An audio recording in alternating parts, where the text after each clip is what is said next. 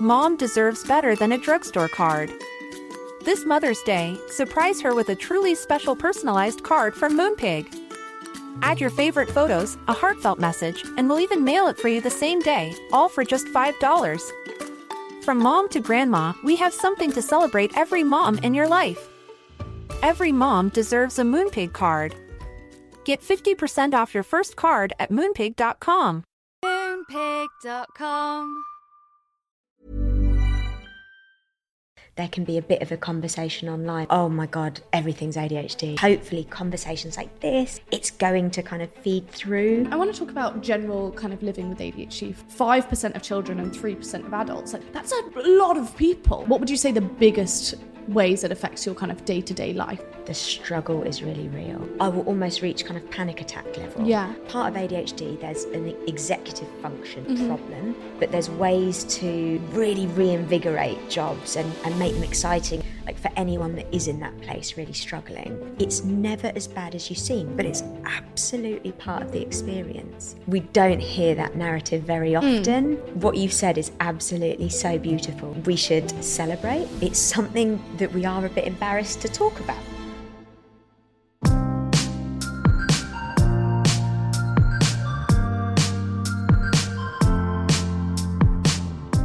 What is up, guys, and welcome back to Working Hard, Hardly Working. Today's episode is a special one that I've wanted to do for a while now. I obviously talk about productivity tips a lot, and we talk about work and how we can get our shit together and everything on this podcast a lot, and in general across my socials.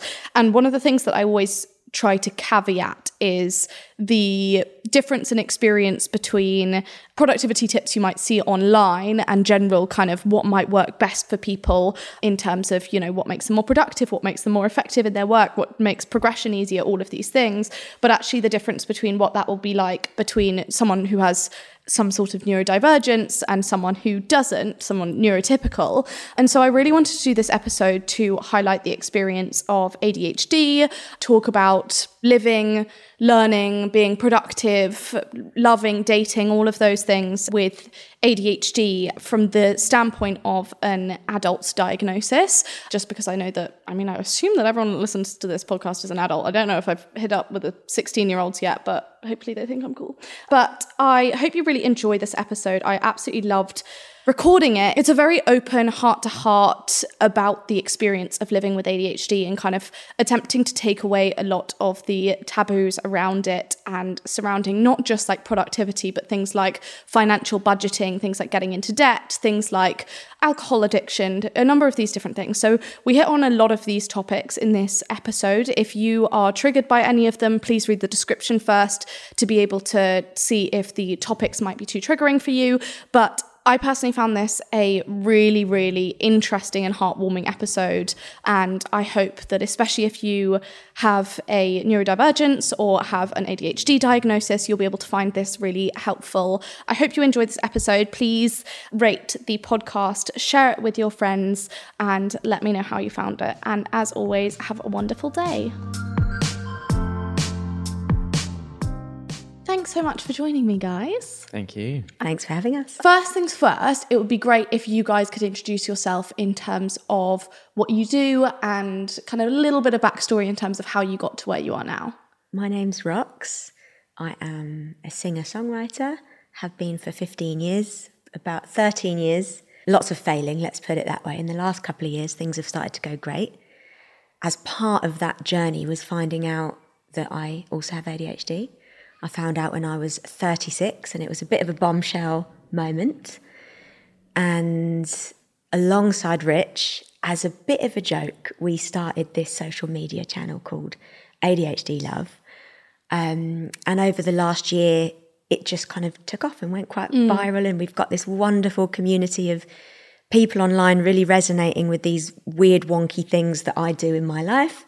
And I'll let you tell the story of how that started, because I'm a bit embarrassed. Yeah. Well, Oh, now I'm interested. my background is less creative. So I've worked for a bank for 20 years. So never really in the creative space or content. I didn't even have, I think I had one Instagram account with like one post on it when we met. You had or something. 6 posts, Right. and they were like really much. like dad posts. Right, yeah. So I was like really into the social media world through music. because I have a sort of music project.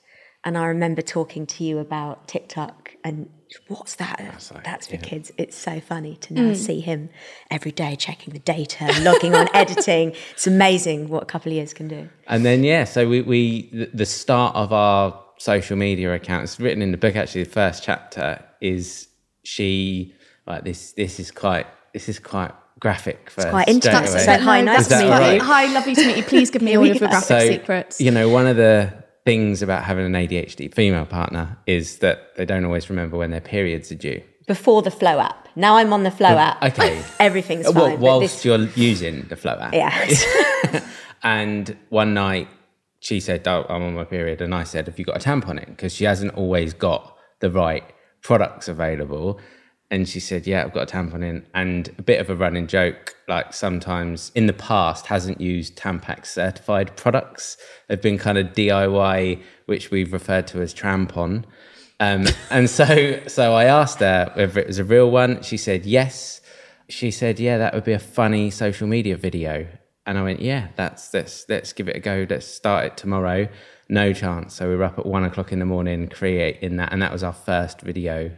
And that was the birth of ADHD Love. It seems like years ago now, but it was only about 1.5 years, I think. Yeah. Amazing. What a starting story. I feel like when you must have like sat and talked to a publisher about that, they must have been like, okay. When they're sitting like there and they're like, well, it's not glass offices and they're like, that's really nice. It's not the origin story you expect. Yeah, but sure. I think it's absolutely perfect for my personality. Yeah. Says a lot about the brand. It does say a lot, actually. So like setting the scene very well. Tell me about what's happened since then. It just went mad, didn't it? Like, I think our second video went viral. And I suppose the big thing was not only the followers coming in, but actually how much that they were connecting with the content. A lot of people kind of felt understood. I think that's probably the theme around, oh my God, this is me, this is me, this is me. That's the comment that we see all the time. Oh my God, that's my brain. Yeah. And it's really funny because it's often... our whole take on it was kind of sharing the things I think about me like really odd and weird. Yeah. And that other people wouldn't relate to. For example, this pair of socks I'm wearing, I've bought 20 pairs of this sock so that I can just wear them every day because I love them, because they bring a lot of dopamine, and so I don't have to worry about matching them. And we put that on the internet the other day. And then there's thousands of people saying, I've done that too. Like, where are these wonderful people? You forgot to mention you threw away all of your other socks. I threw away all the other socks because it's like, it's all about these now. Because that obsession when you want to do something, you go all in. And then, as the kind of community started growing, and it really wasn't meant to happen. As he said, he was working in the bank and I was doing my artist career.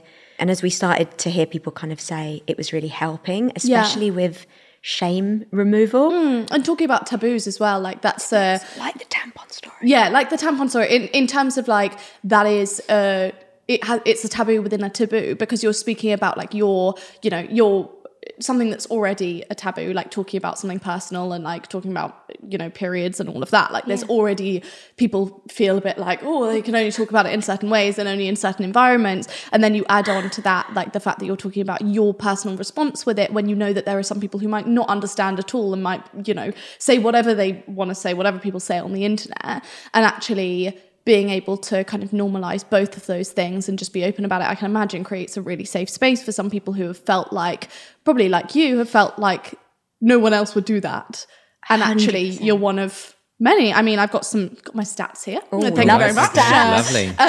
But like the fact that it is the most common behavioral, well, it says disorder. We've discussed briefly before the episode how it's referred to as a disorder, but it feels much nicer to be calling it a neurodivergence. The most common one in the UK, that's very, very significant when you look at also other common neurodivergence like dyslexia, like a lot of these kind of other things. For 5% of children and 3% of adults, like there are going to be lots of people. That's a lot of people. I think that's like 1.5 million people. So that's a lot. Like that's a lot of people to be sitting there with their DIY tampons. And that's only in the UK. So to be able to create that safe space is like, I can understand, would be hugely important and hugely like, it's we like to call these things a niche. That's not a niche. And 1.5 million people is a whole lot of people. It's actually amazing kind of hearing you say those stats, because the content we create is so much about just the reality of my real life with it. And we don't tend to read much of the stats, do we? No. So hearing that back, it's really quite eye-opening, because at the moment, sometimes there can be a bit of a conversation online, which is a bit of an eye roll. Oh my God, everything's ADHD. Sure. More people with ADHD. And actually hearing you say that, that's just received diagnoses as well. Like, that's medical data. Yeah. So if you're looking at like the issues there are with, I believe like the NHS diagnosis time is a good few years, or even not diagnosis time, even to get the testing is a good few years. And if you go private, it's £700 to £1,000, which if you're, not a lot of people are able to kind of set aside that much money to be able to find out something that ultimately we also don't have a lot of cures for. So you're likely to be able to, if you're making it that difficult to diagnose, then you've got to understand the presence of self-diagnosis as well in order to be able to like find coping strategies that work for you. 100%. I think that's such an important thing to talk about. And that can come with a lot of shame and kind of semi-political opinions as well on either side. But whether or not you have the official diagnosis, the struggle is really real. If you're struggling to not get overwhelmed or stay on top of financial organisation, or for me, it was at my lowest moments, not opening letters and then ending up with CCJs, having all these weird and wonderful business ideas and then constantly failing with them, overspending on shopping. And the only answer I had was, oh, well, I'm terrible. I'm awful. Something's wrong with me. So if there's people out there who are really resonating with the content, with the research that they might be doing, that's absolutely okay. Yeah. And in fact, what we want to see is lower times for people to get diagnosis, not shutting people off from resources that might actually help them feel a bit less ashamed. Yeah, no, I mean, I really love that. And I think that's very important. I'd like to talk about your story of diagnosis and how it came about and any earlier signs you felt you kind of had of ADHD. Could you tell a little bit of background about that, kind of set the scene for us? Absolutely. So mine was really about clearing through a lot of mess that was there until I could see the ADHD signs. So just to set a bit of the story, I was living a pretty difficult life a few years ago, and I had an alcohol and drug addiction, a lot of relationship problems and struggles, chronically low self-esteem, was self-harming up until my early 30s. It's just very dark, a lot of problems. The first thing that I did to really start to change the direction of my life was get sober in 2018. And the removal of alcohol really allowed me to face up to a lot of the problems that I was going through. Of course, alcohol was also the coping mechanism. So when that was taken away, all of the anxiety, all of the issues were suddenly very much at the forefront of my life. Yeah. And that led me to go and get some rather incredible therapy in 2020. Throughout that therapeutic process, I was dealing with anxiety and depression, self-esteem issues, really going back to childhood, as often you do in therapy, to go through some difficult things I'd gone through as a kid. And over this kind of year of therapy, I really just started to blossom and get better. It was incredible. And towards the end of my time, when I was really doing okay, was when I said, look, Doc, things are going pretty well, but there's a few things I'd like to raise. This week, I've got on the tube the wrong way 5 times. I've lost 3 pairs of iPhone headphones because suddenly with everything else cleared, I could see this thing, whereas it had been buried in just an entire life of chaos. When I was actually okay and had some support in other areas, there were these glaring things. Yeah. And that was the first time she said, wow, that really sounds like it could be ADHD.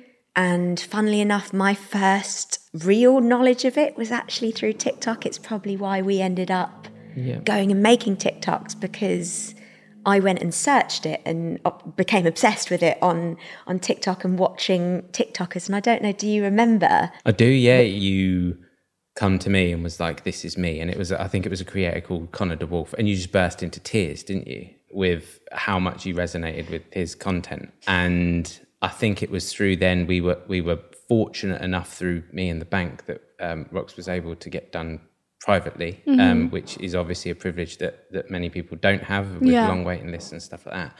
But actually looking at it, Rox doesn't use it as an excuse or anything, but it just helps her make sense of her life, because there was a lot of real negative sort of self-narrative towards herself. And I think that really changed with the diagnosis. And then we started really simply, like, I taught you how to make a bed, like, and simple stuff like that. And damage limitation when it comes to 13 wallets is fine, but let's make sure there's not 13 lots of driving licenses when that goes. So just it's a bit of limitation. But yeah, and then I suppose you just started getting better and better, didn't you? Yeah, that was the first moment in my life when there was a language that didn't involve there's something wrong with me, and the chaos in my own head started to make a bit more sense. And I think that's why that language can be so important, when you can suddenly start to understand maybe you're a person that needs a bit more support in order to have a happy life. Yeah, and I think that like our understanding generally is like there's a kind of norm within what might be like an upper bound or a lower bound about general things. It might be organisation, it might be performance, it might be like literally everything. I feel like there's a kind of upper and lower bound of what you kind of expect within something. And what I guess a neurodivergence diagnosis allows you to do is see where you might be outside of that in order to be able to like cope with that and make sense of it, rather than I think there's this really negative connotation of like saying that a diagnosis is going to give someone an excuse for what someone might be saying is, you should know how to do this, or you should, whatever it might be. Surely that's unhelpful to everyone, because for like, as in like, we're not back in the 19 whatever, like we're not using like kind of essentially being like, how dare you need to act like this instead.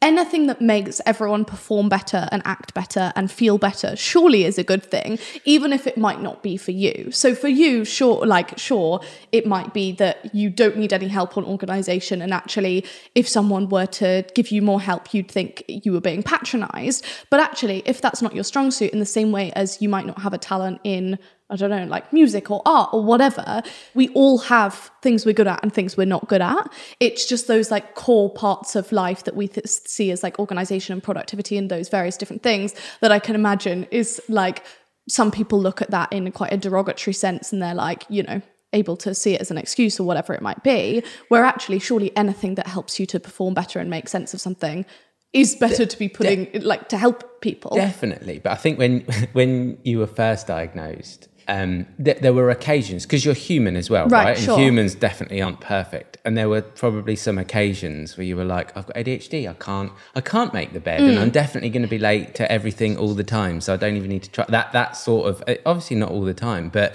and with all of us can be lazy, like that's whether you've got ADHD or not. And Rox definitely can be lazy, as can I. Absolutely. But there's a very big difference between looking at a messy room and going, I'm overwhelmed, I don't know where to start with this, versus, sitting on the bed, I suppose, and saying, I can't do it. What you've said is absolutely so beautiful, which is if something helps somebody to be more productive, to achieve more, perhaps even more importantly, to be happy in their personal life.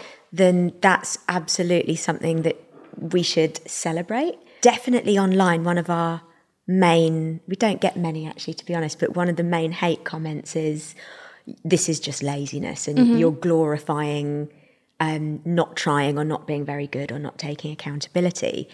And as you said, I never want to be the person that says, no, I could never be lazy. Absolutely I can. And as any human can. So it's really about understanding it's nuanced and it's all messy because it's all human. But what you said, I think, really sums it up. There's a really big difference between someone saying, and I can talk about me personally, if I'm looking at a really messy room, I'm not even going to try because I have ADHD, so I'm going to leave all of that to you. And actually, I need this to be perfect and I have no idea where to start. And I'm going to end up spending 6 hours and then overwhelming myself and not doing anything. Could you maybe help talk me through it or sit with me as I do it? And actually, I'm way better at a lot of things in all areas of life because of acceptance and understanding. Yeah. So it goes a long way. No, I can completely understand that. And I think that you're looking from an outside perspective at something that's helping someone else and determining it to be wrong. Like that to me seems like misplaced, like just scroll past. Say if someone agreed that it was kind of like glorifying being lazy in that specific video, whatever it might be, it also like doesn't have that much of an effect on that person's life. Like they're not in your life, so you could probably just scroll past. It's fascinating as well what people expect people to be able to do, whether it's cleanliness or tidiness or being on time. Yeah, you know, Rox struggles with those things, but she can go and write platinum selling songs. She came up with a creative idea for our book that we like. You know, and it's just it baffles me sometimes as to what just society expects everyone to be really good at all the time. Yeah, for sure. I want to talk about general kind of living with ADHD first of all. What would you say the biggest ways it affects your kind of day-to-day life would be? I'd say the biggest thing is overwhelm and energy. So I find I'm kind of constantly in energy saving mode for small little things. So as an example, buying 20 pairs of the same sock so I don't have to spend time matching them. Yeah. It sounds like such a tiny weeny thing, but my energy gets so drained just by trying to not miss trains or be on time or even come across as a normal human in a conversation or at work. Life is really quite incredibly tiring. So those mini moments when I can like snatch back a bit of energy for myself is amazing. And actually probably maybe a little bit deeper is emotional dysregulation, which is a little bit vulnerable. And I'm still really learning to ask for help and go and have a cuddle when this happens to me. It's not my strongest suit. But let's say I'm getting ready to leave the house and I'm going somewhere really important and I can't find something, which is a classic. It happens most mornings. I will almost reach kind of panic attack level. Yeah. Heartbeat going fast. I'm sweating. I can actually present as quite angry. Yeah. Not a very nice human being to be around because I get incredibly dysregulated. And actually emotional dysregulation is kind of part of the ADHD spectrum. And that can come with a lot of shame. I can imagine. Especially if it's him, you know, early on in the days of dating, kind of him seeing me like a headless chicken, running around sweating, where's this, crying. It's not very nice. It's not how I almost want to be seen as a human being, but it's absolutely part of the experience. And I think what I'm learning still is that that's okay. It's okay if I get stressed. It's okay if I get angry.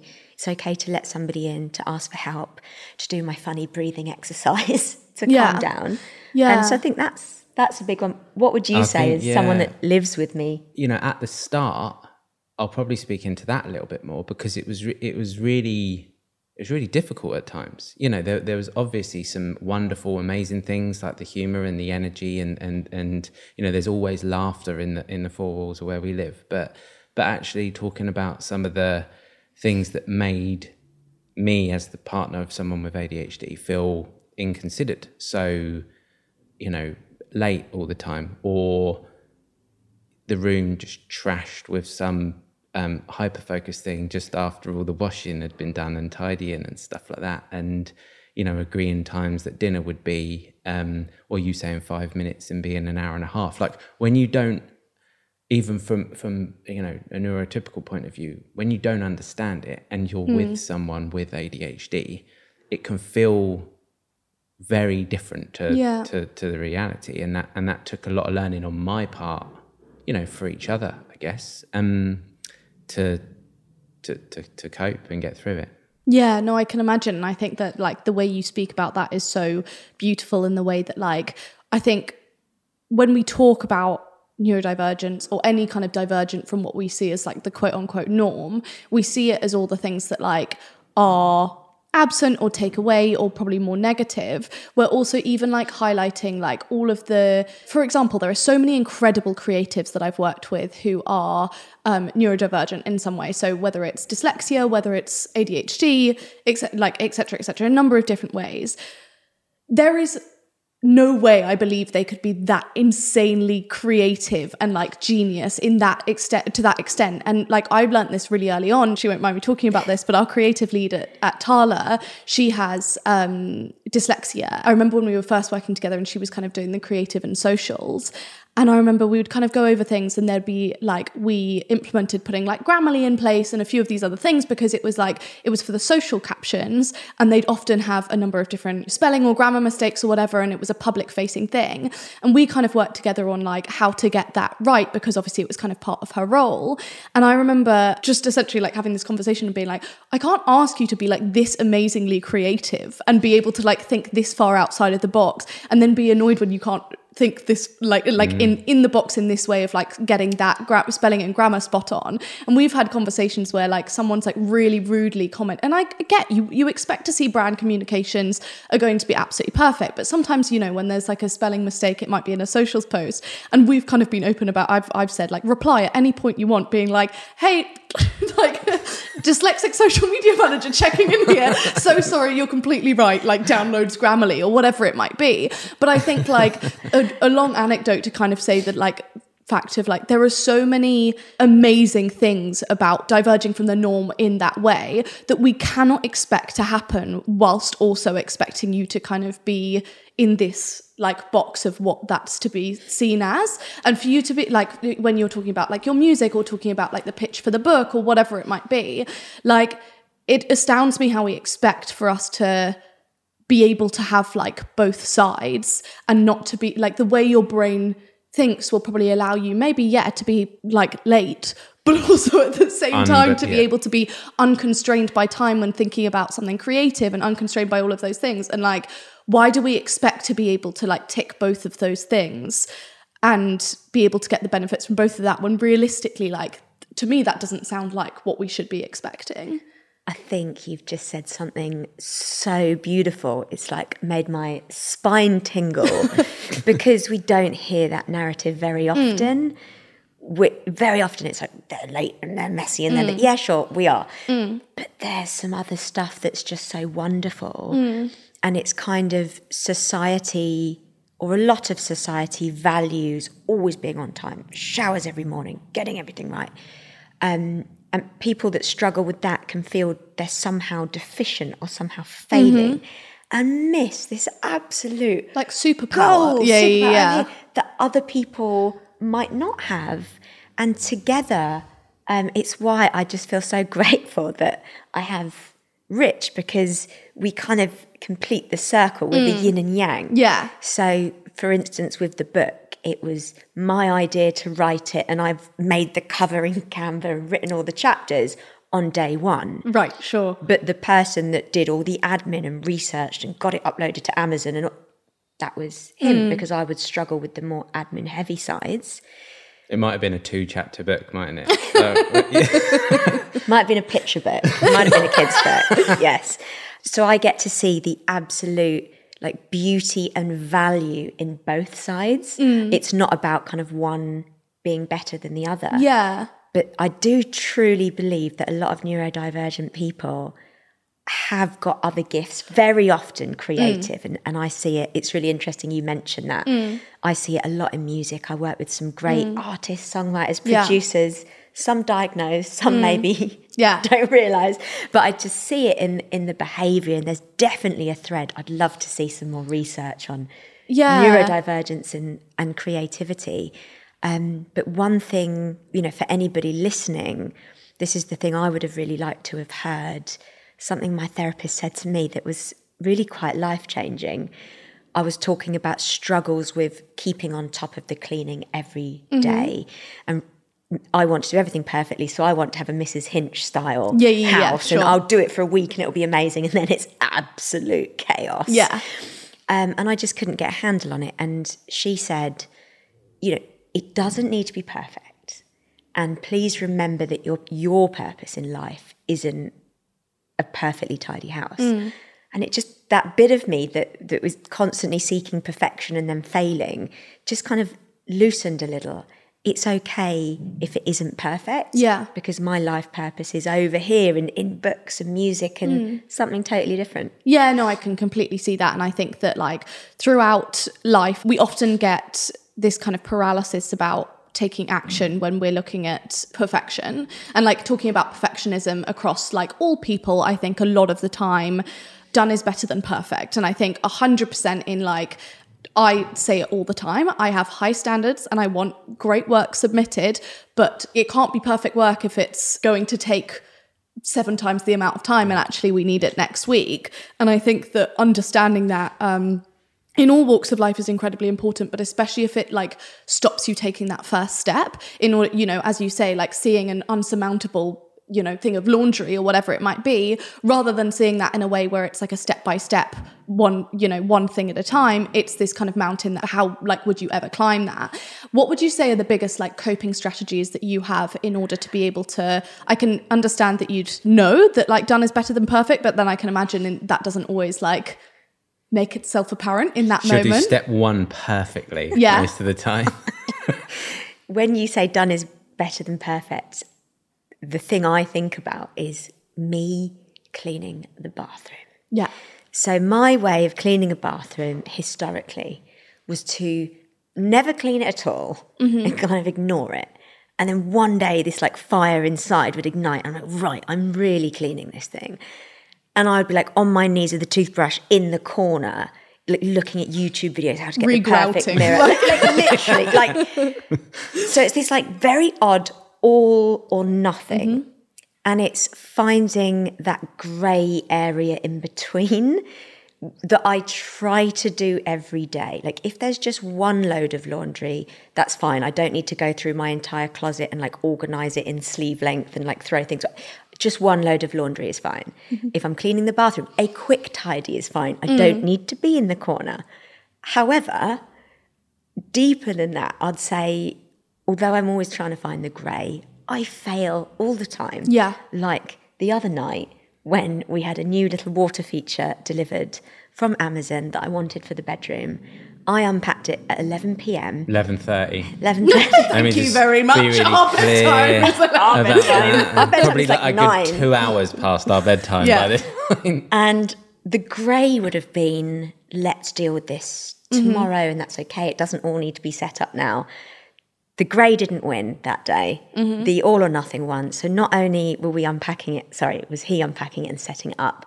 I then decided it didn't look right unless I could feng shui all of the bedside tables and move all the books around. And it was another hour of kind of... Hour and a half.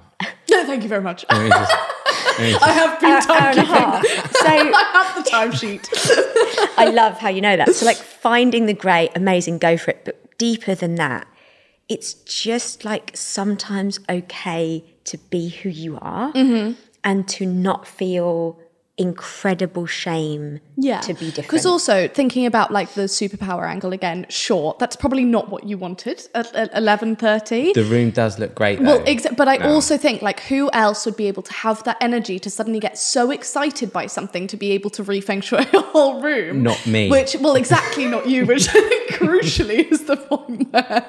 There probably was maybe some sleep to be had. But I also think that like in that moment, like, do you know how it like...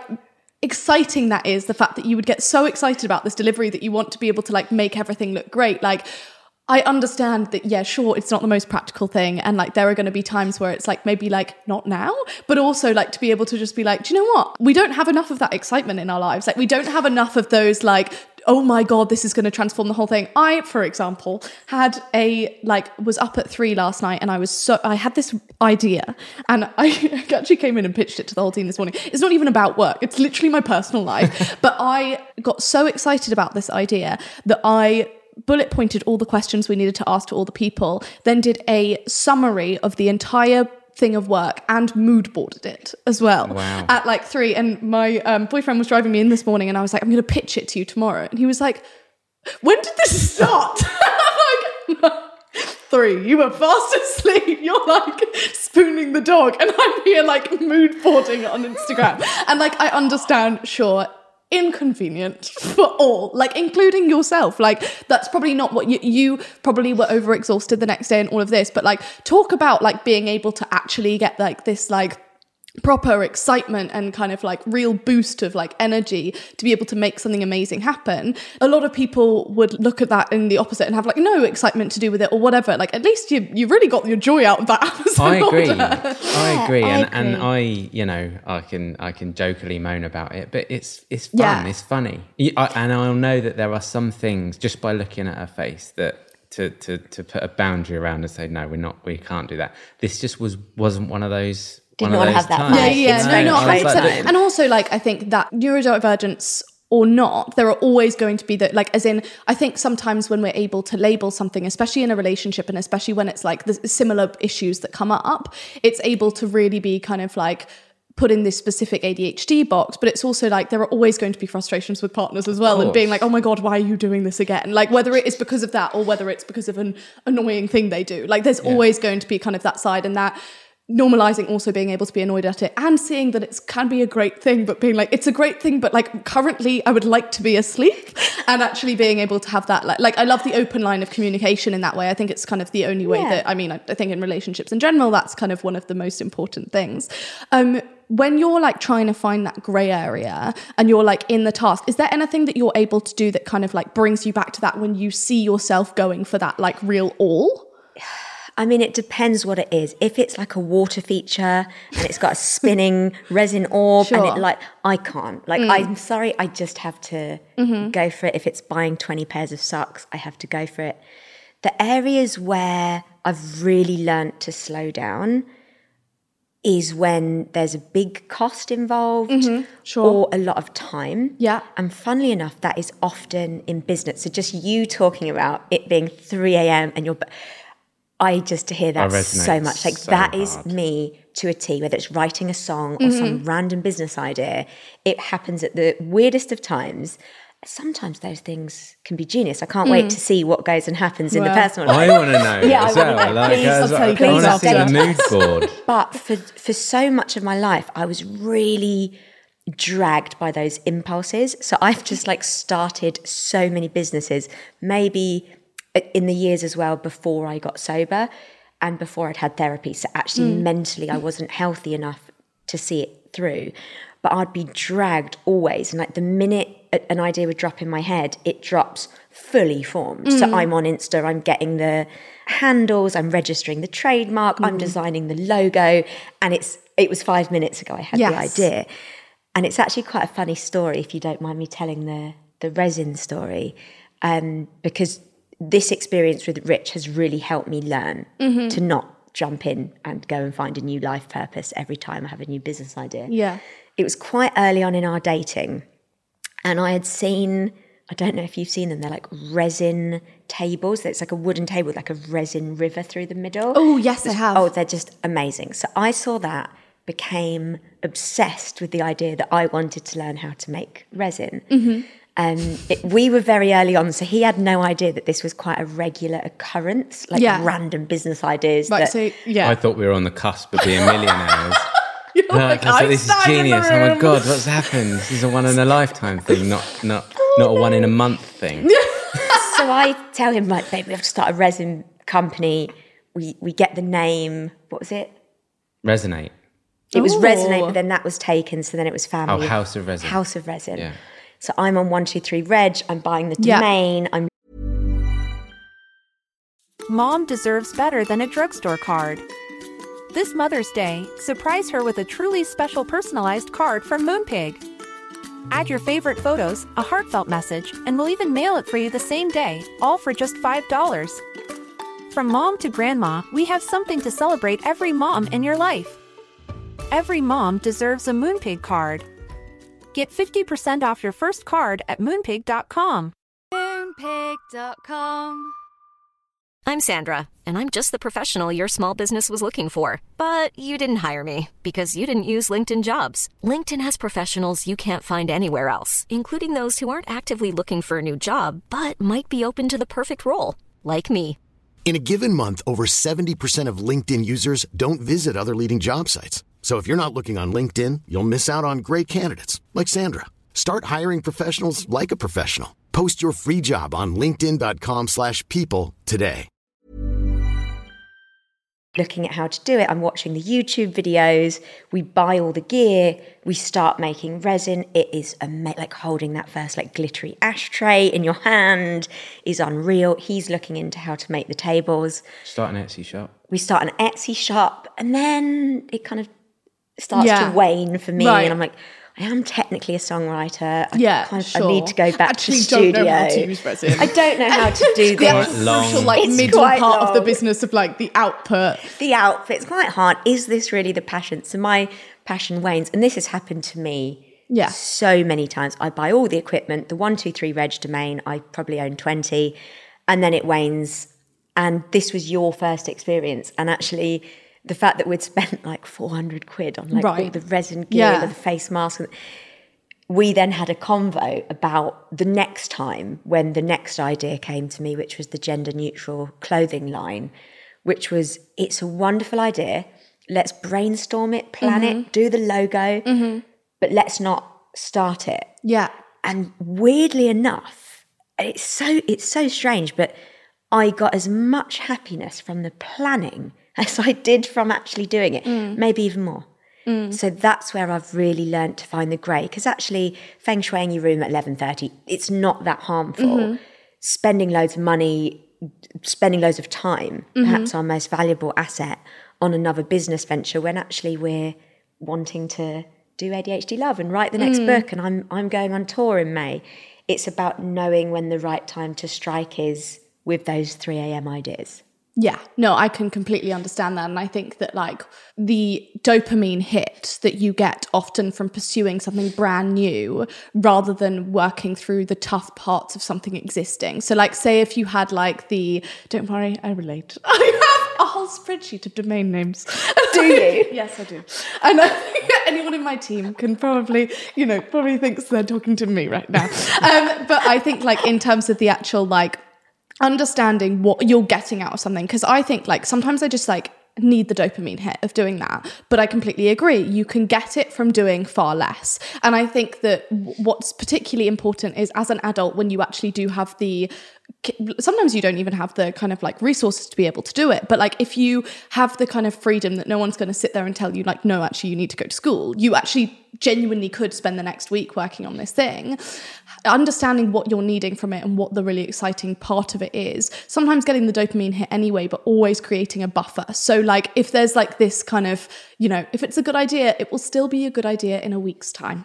Protecting yourself, I think you referred to it as like not playing against yourself. Yeah, if it's taken away from your job and your songwriting and the stuff that we need to do, then maybe it's not worth pursuing. And that, is it a good idea in a week? It's just so wonderful. It's just like sense checking. Do we need to go all in now? Are we staying up all night to get this launched tomorrow? Yeah. Or is it a little bit of patience and let's think about it? And again, that's the beauty I find of teamwork, because I'm coming at him all the time with random crazy ideas, some of which probably are genius, most of which are probably rubbish and never going to happen. But I have someone who can logically just sense check where would the time come from. And also who you trust has your best interests at heart, because I think there's a difference between shutting down continuous ideas because for someone who's maybe doesn't think the same, that's going to get to a point where you're like, stop. Enough of the new ideas, but actually being able to be like, still be able to see that there's like, some of them are going to be great and some of them are going to be not so great. Just the fact that there are so many does not negate the fact that some of them are going to be great. Absolutely. But I also think it's not always about shutting them down. It's quite often, and we'll talk about it when she comes up, she just wants me to get in the fantasy with her to experience that day. So she still gets all of the dopamine, and then us going, actually, let's not remortgage to start with. You will often say, it will often start with, this is not the right time, there's no time. And I'll kind of look a bit sad, and he'll go, but do you want me just to play along with it, get in the fantasy? Yes. And he'll come in, we'll be brainstorming the name and where the office is going to be. And 9 times out of 10, the next day, I've forgotten it and it's over.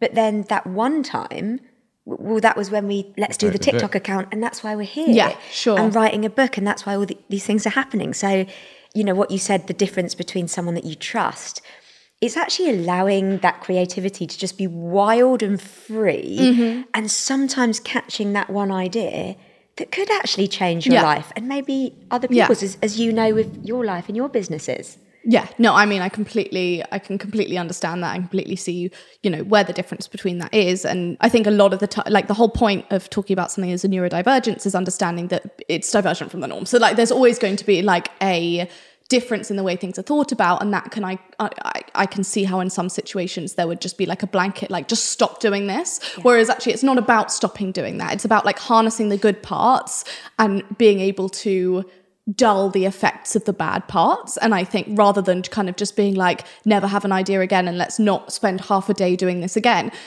like that you could spend a half day doing whatever you want to do, but there are going to be some times where it's like, actually, do you know what you really need to do right now is you need to meet that other deadline, and then on Saturday really we can talk about the 1, 2, 3 bridge. That's it. I want to talk about work a little bit and kind of productivity in general. I know that's one of the biggest obstacles when it comes to ADHD. First of all, before your diagnosis, what were the biggest issues, if any, you had in terms of productivity? Biggest issues were actually finding a job to stick with. Okay.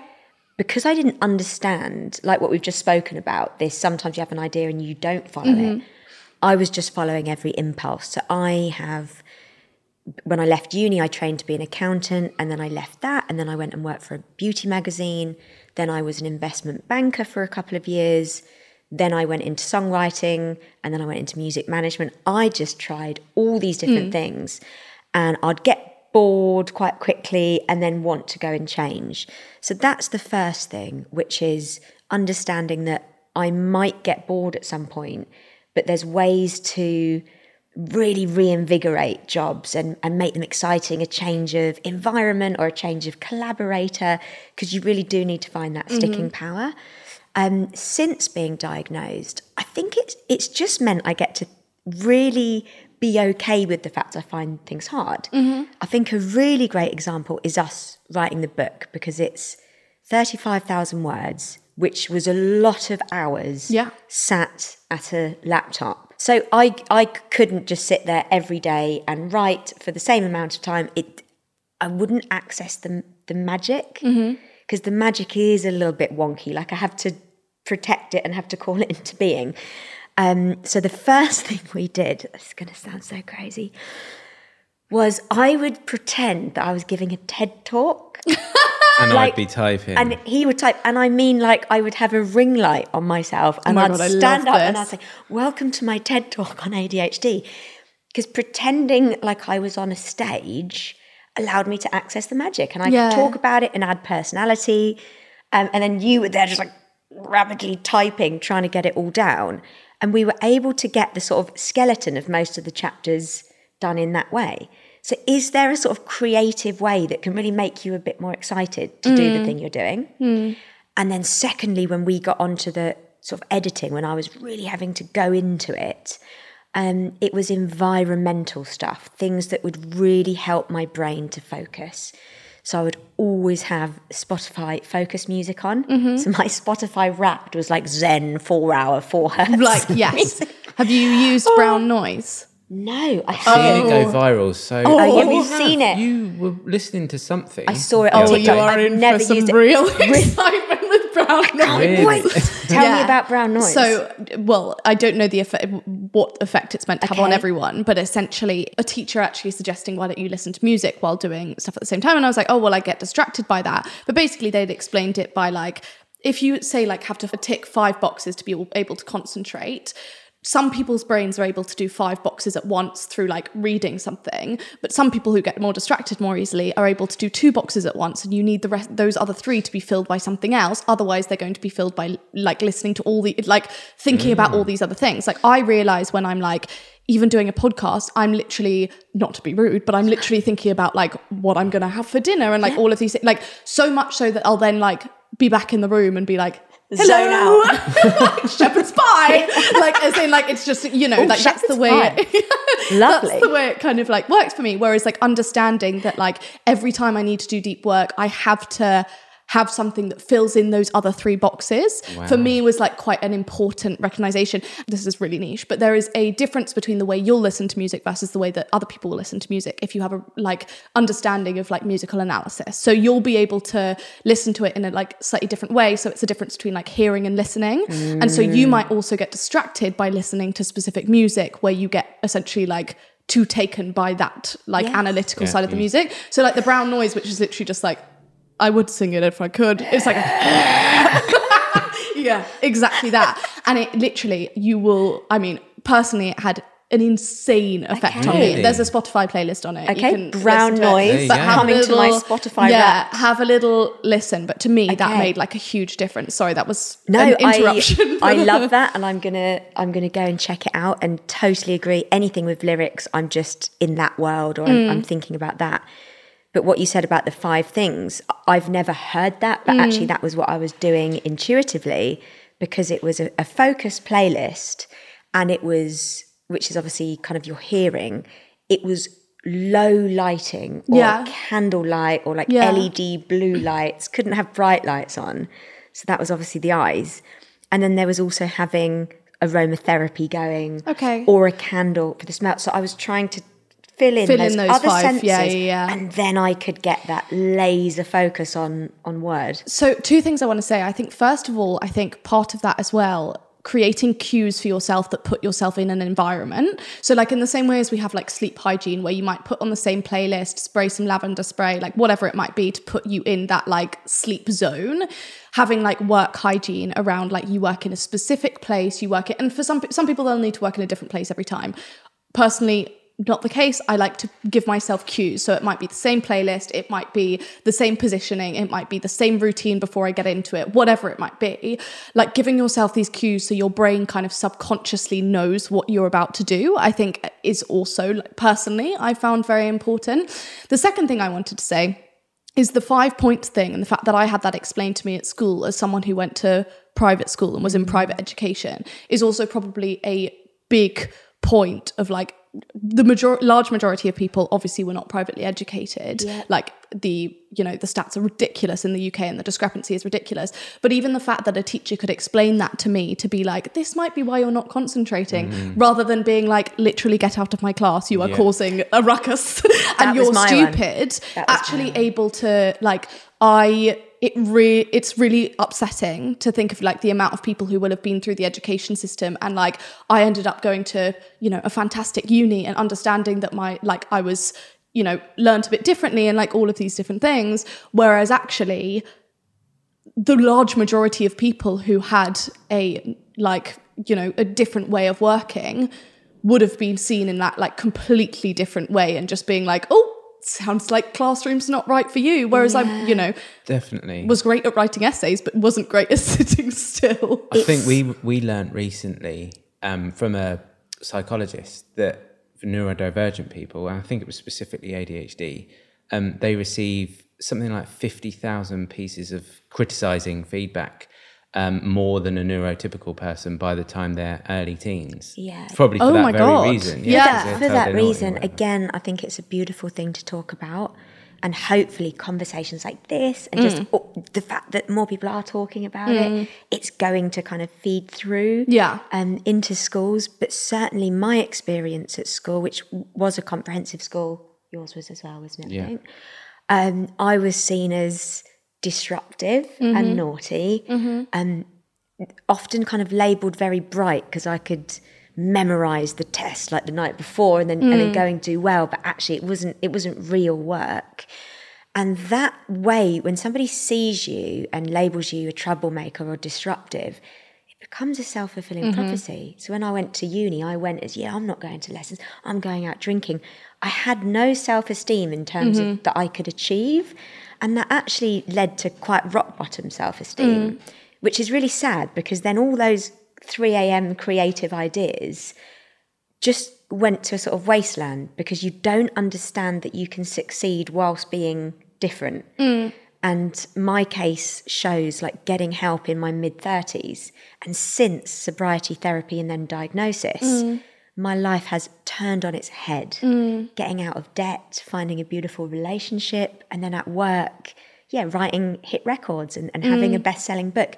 Things that felt so far away for so many years because I just believed I was a troublemaker, a loser, and all those things. Yeah, I think that's incredibly important to talk about. And I'd like to talk about within that the kind of financial aspect in terms of the implications that you found ADHD has had on your kind of finances or the way you budget, or, you know, it's a very, I think budgeting is actually quite a weirdly quite controversial topic anyway. There's like a lot of people who think that budgeting is like dieting, and therefore if you restrict it, you're going to want to like Klarna it up the rest of the time, or like, you know, if you're like when you get to payday and you're kind of completely splurging, or there's going to be some people who like swear by it, all of these different things. But I can understand that would be completely different when it comes to ADHD as well. Yeah, I think it's a wonderful thing to talk about.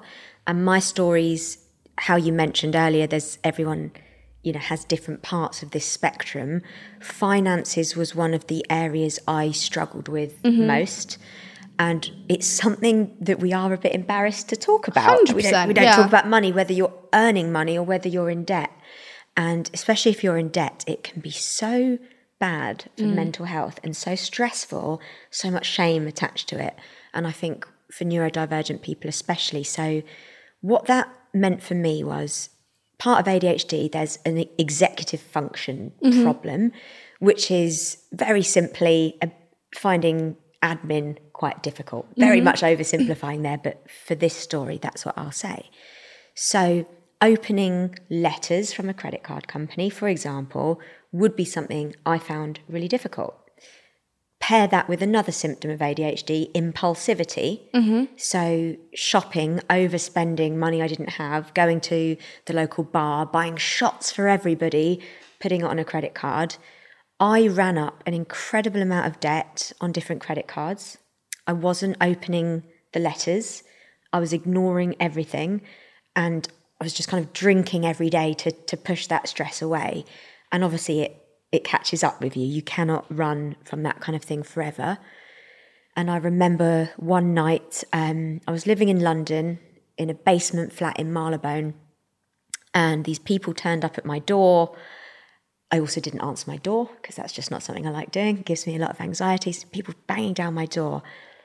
And it ended up being kind of workmen there to take out my access to electricity and put in a pay-as-you-go meter because I hadn't paid my bill, so I'd lost access. And that then meant I had to go to the shop to top it up, something I found really difficult to do. So I was often sat at home, like just in the dark, without Wi-Fi, just like, you know, very, very sad and very, very low, and wondering, why can't I just go to the shop to put £10 on this? And I couldn't do it.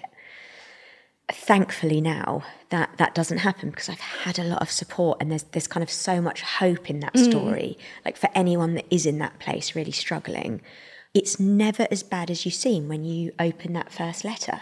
It just isn't. And there's often an email address, and you can email someone and make a payment plan, even if you can't afford the whole thing. A big part of my recovery was getting out of debt and really learning to budget, and also really learning to, for example, I don't have credit cards now because they're in my wallet. Oh, sorry, they're in your wallet.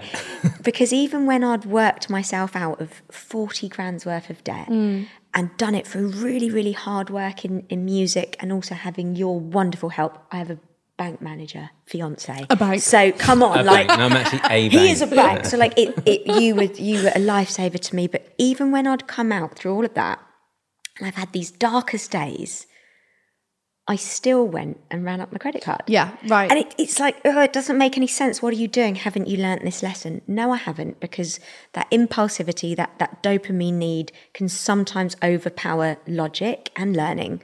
So my choice was, I'm just not going to have credit cards. And that's been really, really helpful. And I have my little budget. I have my kind of monthly salary. And I've actually found joy now in having money left over. Yeah. And like not being in the overdraft. And that dopamine hit instead. That Like if you're going to dopamine need hit. a dopamine hit, like understanding That where you can, dopamine like you hit. can have this one, but not that one. These are two different. Absolutely. What would you say? Because you are the bank. Well, I think How it affects money. It was one of the first things that you mentioned, because you obviously carried a huge amount of shame with it. And I remember her saying to me, like, I've got to be honest with you, it's a mess. Like, I'm in debt. If we want to buy a house together, I'm not sure we're going to be able to. But obviously, of course, what felt huge for Rox didn't so much for me, working as a bank for 20 years. That's going to stick now, isn't it? The bank. It's definitely, that's going to be a thing. So we just worked through it step by step. I would say, Rox is much better with managing our finances and made some really good decisions about not having credit cards. I still think there's probably one area that probably does need an eye keeping on, like, because but maybe always, like, which is fine. Maybe always will, like, in a kind of like, there are, coming back to that point where it's like there are always going to be things that are going to be like you might just never be good at, and you can create cues and barriers and like hurdles that you need to jump over to be able to make, like, the 48-hour buffer, or like the week buffer, or like the not having credit cards. Like, you can mother yourself in a way that it kind of like, the chances of things going wrong are much lower, but that still doesn't mean that it's going to suddenly be your best aptitude. Certainly with ADHD, because quite often, obviously not all, but money can have access to dopamine, right? Like, you can buy nice things and receive the packages and stuff like that. That's all kind of what it stems from. So yeah, it is. But I love that. I just want to hammer home that point a bit more as well. That sense of you might always be like that, and it's okay. As long as you're able to, like, as long as that sounded like I was as saying long as it wasn't safe, okay, but like, as long as you're safe. So for me, not opening letters from energy bills, that's not okay, because that can cause damage to your mental health and then your credit rating, and all that kind of stuff. But if it's little things like, buying 20 pairs of socks, or sometimes if we go and stay in a hotel, I do want the one that looks a bit more kind of dopamine inducing. Like, it's okay. It's okay to be like that, and just putting those kind of protective barriers in. And actually, that's one thing I do want to say about the credit rating. There is joy in watching that improve. Because when I met him, mine was the lowest. I think that's very poor. And again, a massive amount of shame. I've always been terrible. I'll never be able to get a mortgage. That's just me. And through really sensible and shame-free conversations, he kind of spoke me through, register to vote at this address, have your name on a utility bill, have them come out by direct debit so you never forget. These little markers that were actually really easy to do. And over 2 years, I went from very poor to excellent. And the feeling of pride that I have is like looking at my credit rating. There's dopamine there. So kind of chasing encouraging the good dopamine, chasing the good dopamine. I love that phrase, the good dopamine. We love because that. it's but I think it is really true. Like, as in, I hate the idea that it's kind of like, oh, well, you have a neurodivergence and therefore you can't chase the dopamine. Like, that's such like a horrible sentence. Like, as in, like, it's just being like, oh, well, you're never going to be able to have that like impulsive, amazing hit of like whatever it might be, which, everyone has to an extent, but I can imagine with an addictive personality, or with like ADHD, or like a number of these different things, it's always, there's going to be like even further kind of need for that. But it's actually being like, it's not saying like you can never have a dopamine hit. It's being like, that dopamine hit of like writing out the whole business plan and not doing it, or like, whatever it might be. Like, for example, I remember seeing this thing where it was about someone who, in terms of like that impulsive kind of shopping aspect, and would just be like, sometimes it then happens and like, that it's going to, like, you have the dopamine of like unwrapping it, and then it's like, and 2 days later I will decide which I am keeping, because that dopamine has kind of like subsided. And it's like allowing yourself to kind of have these buffers, and obviously different things will help for everyone, but then being like, and these go back, and I got the dopamine. Like, I was there and I was doing the unwrapping. It's just sending them back though. Right, exactly. That sounds like the admin. Sometimes filling a cart, doing all the research with these 10 items of clothing, and then not buying it. It's amazing. You can still like get that high. It's a funny thing. No, I can completely understand that. And for anyone who might be in the position that you were in, where they've avoided perhaps opening letters and are in a bit of debt or kind of getting into that position, what advice would you give to someone at that time? To ask for help from a safe and trusted person, whether that's a friend, a partner, hopefully family member, and to say without shame, I've got myself in a real mess. I can't face it. Could you just sit with me while I open this? And it's such a small thing, but for me, I was burying my head in the sand, and it was getting worse and worse and worse and worse. And it was actually quite a dangerous position to be in for mental health. So to ask for help, because somebody that loves you will sit next to you, and it takes the weight off to have someone going, that's okay. Okay, so that's 2,000. I know that's okay. And to just encourage you to send that first email and to make a plan. Also, just in case there's no access to something like that, there are charities like Step Change and stuff like that. If it's too bad, they'll kind of negotiate all your creditors for you and stuff like that to take amazing. A lot of that anxiety away.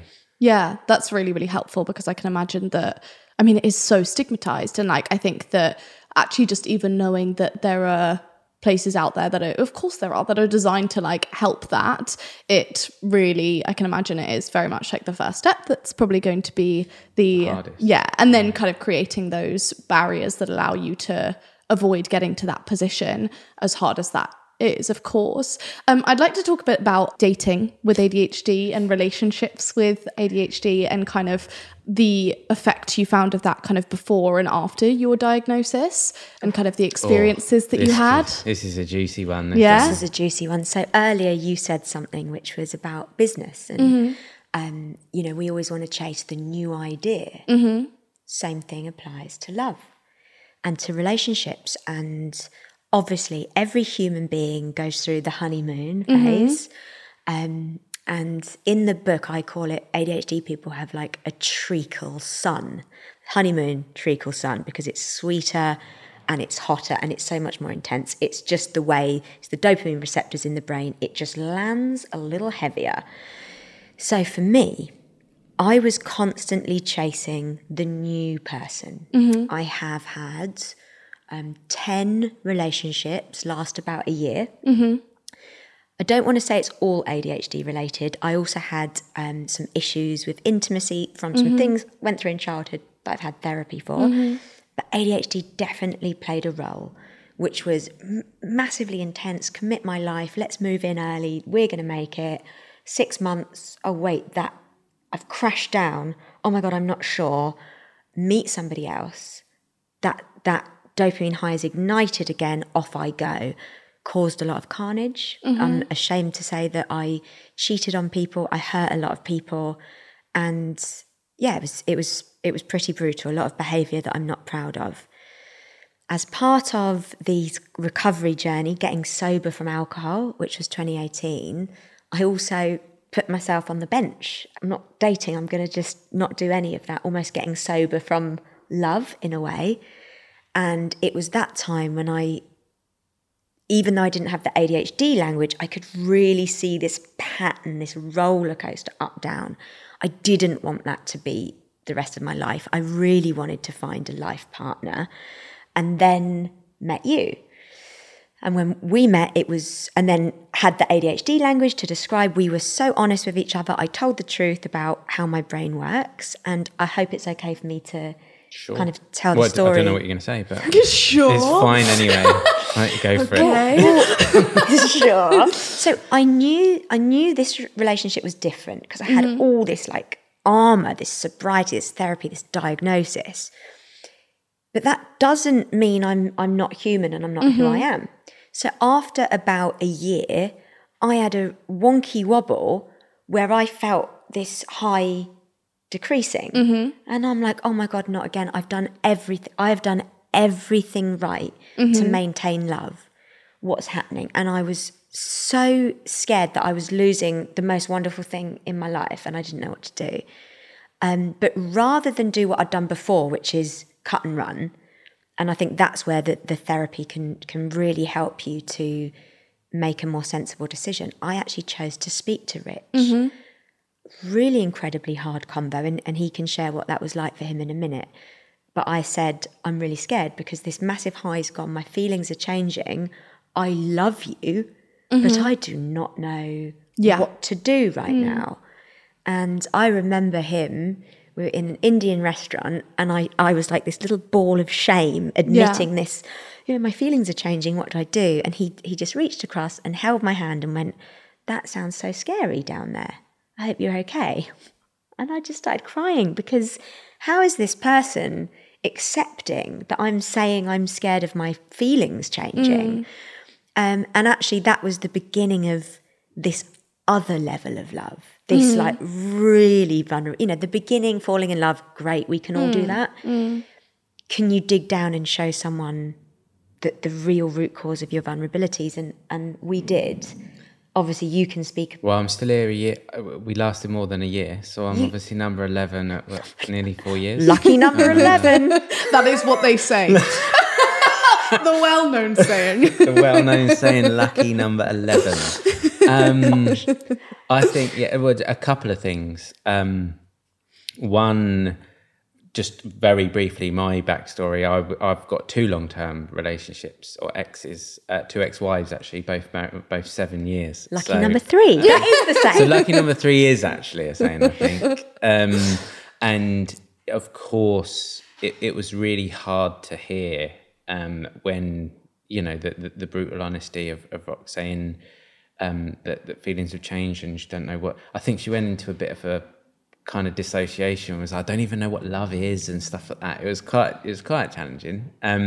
However, just kind of chose to. I had a choice, right? I could either it could be looking for the lucky number 4 or stick with it. And we just kind of knew, we both sober from alcohol, like there's just something was different, so chose to lean in. And I suppose that is, you say you refer to it as like a deeper thing of love. That's where the stuff that matters is shared, like the real vulnerability, like I struggle to make a bed, or I struggle with it, like some of the real vulnerabilities, and getting to know each other, and we just work through it. And it's a bit of a running joke now. I actually said the other day, like we're not life partners, we're death partners. Like I'm lucky number 11. She's the third. Death partners, because you're going to hopefully die together. That sounds so morbid. No, but do you know what I mean? It. It's giving scary vibes. It's giving scary vibes. It's death vibes. I'm so here for that. No, but I also think that understand again, one of those points where it's like in relationships, this is where I think therapy is so important, but even just an understanding of like where your downfalls are, and understanding like where your triggers are, and like all of these things, like whether you have abandonment issues and therefore you're going to self-sabotage when you feel like someone's pulling away, or like whatever it might be. And I think that like understanding those things and being able to be vocal about those things is like it's terrifying. Like it's so terrifying. But even like obviously amazing things happen there. Like you were able to sit down and be like, this is how I feel, at the risk of you being like, well, that sounds shit, bye. But also you were able to say, that's like, let's see how it works out, or whatever it might be. And I just think that like I don't personally think that relationships can ever work without us knowing our biggest downfalls. Like I think you have to be so self-aware. If we're talking about like life partners, and we're talking about like, that's talking about like 50 years, like if not more, of like, that's a lot. Like you can't fake that.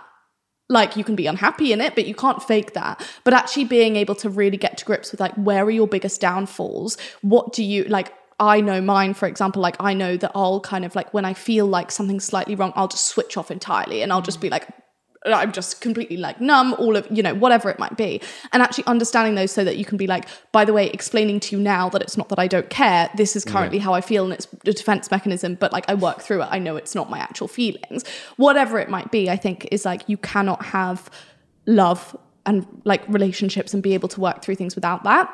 I also think that we all have a slight, and this is not to take down the importance of like the ADHD aspect of it, but I also think we all have this you know, the kind of reason why people go for emotionally avoidant people and that kind of whole idea of like butterflies and all of these things where it's actually just hits of dopamine where you aren't getting that attention the rest of the time. Yeah. Like we all have this slight like it's in our nature to be drawn to things that kind of pull away or give us little hits of something. It's very boring to have a constant, stable love. Yeah. Like, of course it's going to be boring when you look at that. Like, it's how, you know, it's why toxic relationships often last so long and are so difficult to get out of, because it feels like there's more dopamine than like someone running to get the newspaper in the morning. Like that's not exciting. And actually understand, like I've had some conversations with my friends recently of being like, I thought I loved that person so much, and actually they were just giving me attention half the time. So I felt that much more love when they did,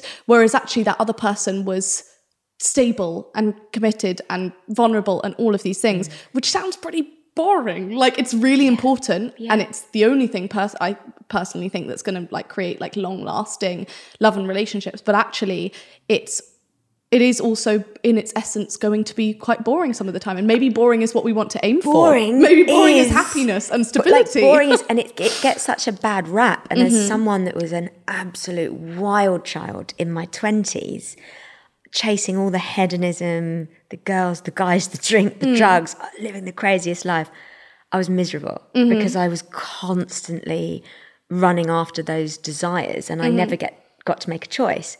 And actually boring, bed at 9, eating breakfast together in the morning, knowing if they need a bath because they've had a bad day, it's where the magic is. And I've noticed I get these moments of joy. I never used to get them before, joy, and it will be a really random thing. We might be in Tesco and we have our stepchild there and they've wandered off to do something, and I'll get this rush of just happiness and it'll bring tears to my eyes. It doesn't happen all the time. It's like every few weeks.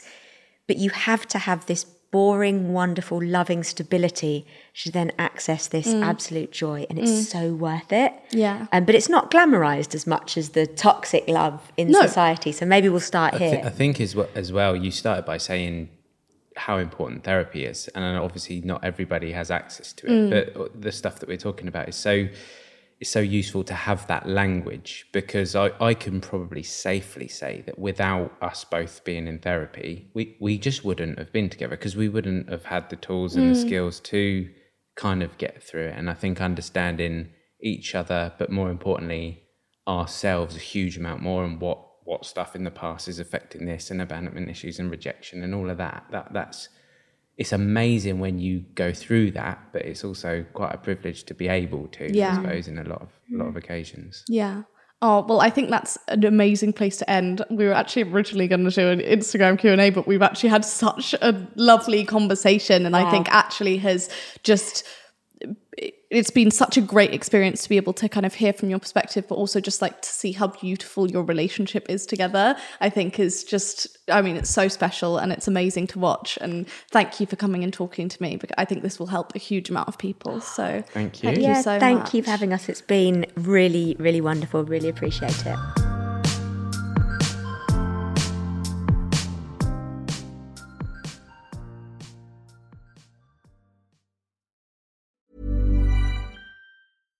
Mom deserves better than a drugstore card. This Mother's Day, surprise her with a truly special personalized card from Moonpig. Add your favorite photos, a heartfelt message, and we'll even mail it for you the same day, all for just $5. From mom to grandma, we have something to celebrate every mom in your life. Every mom deserves a Moonpig card. Get 50% off your first card at moonpig.com. Moonpig.com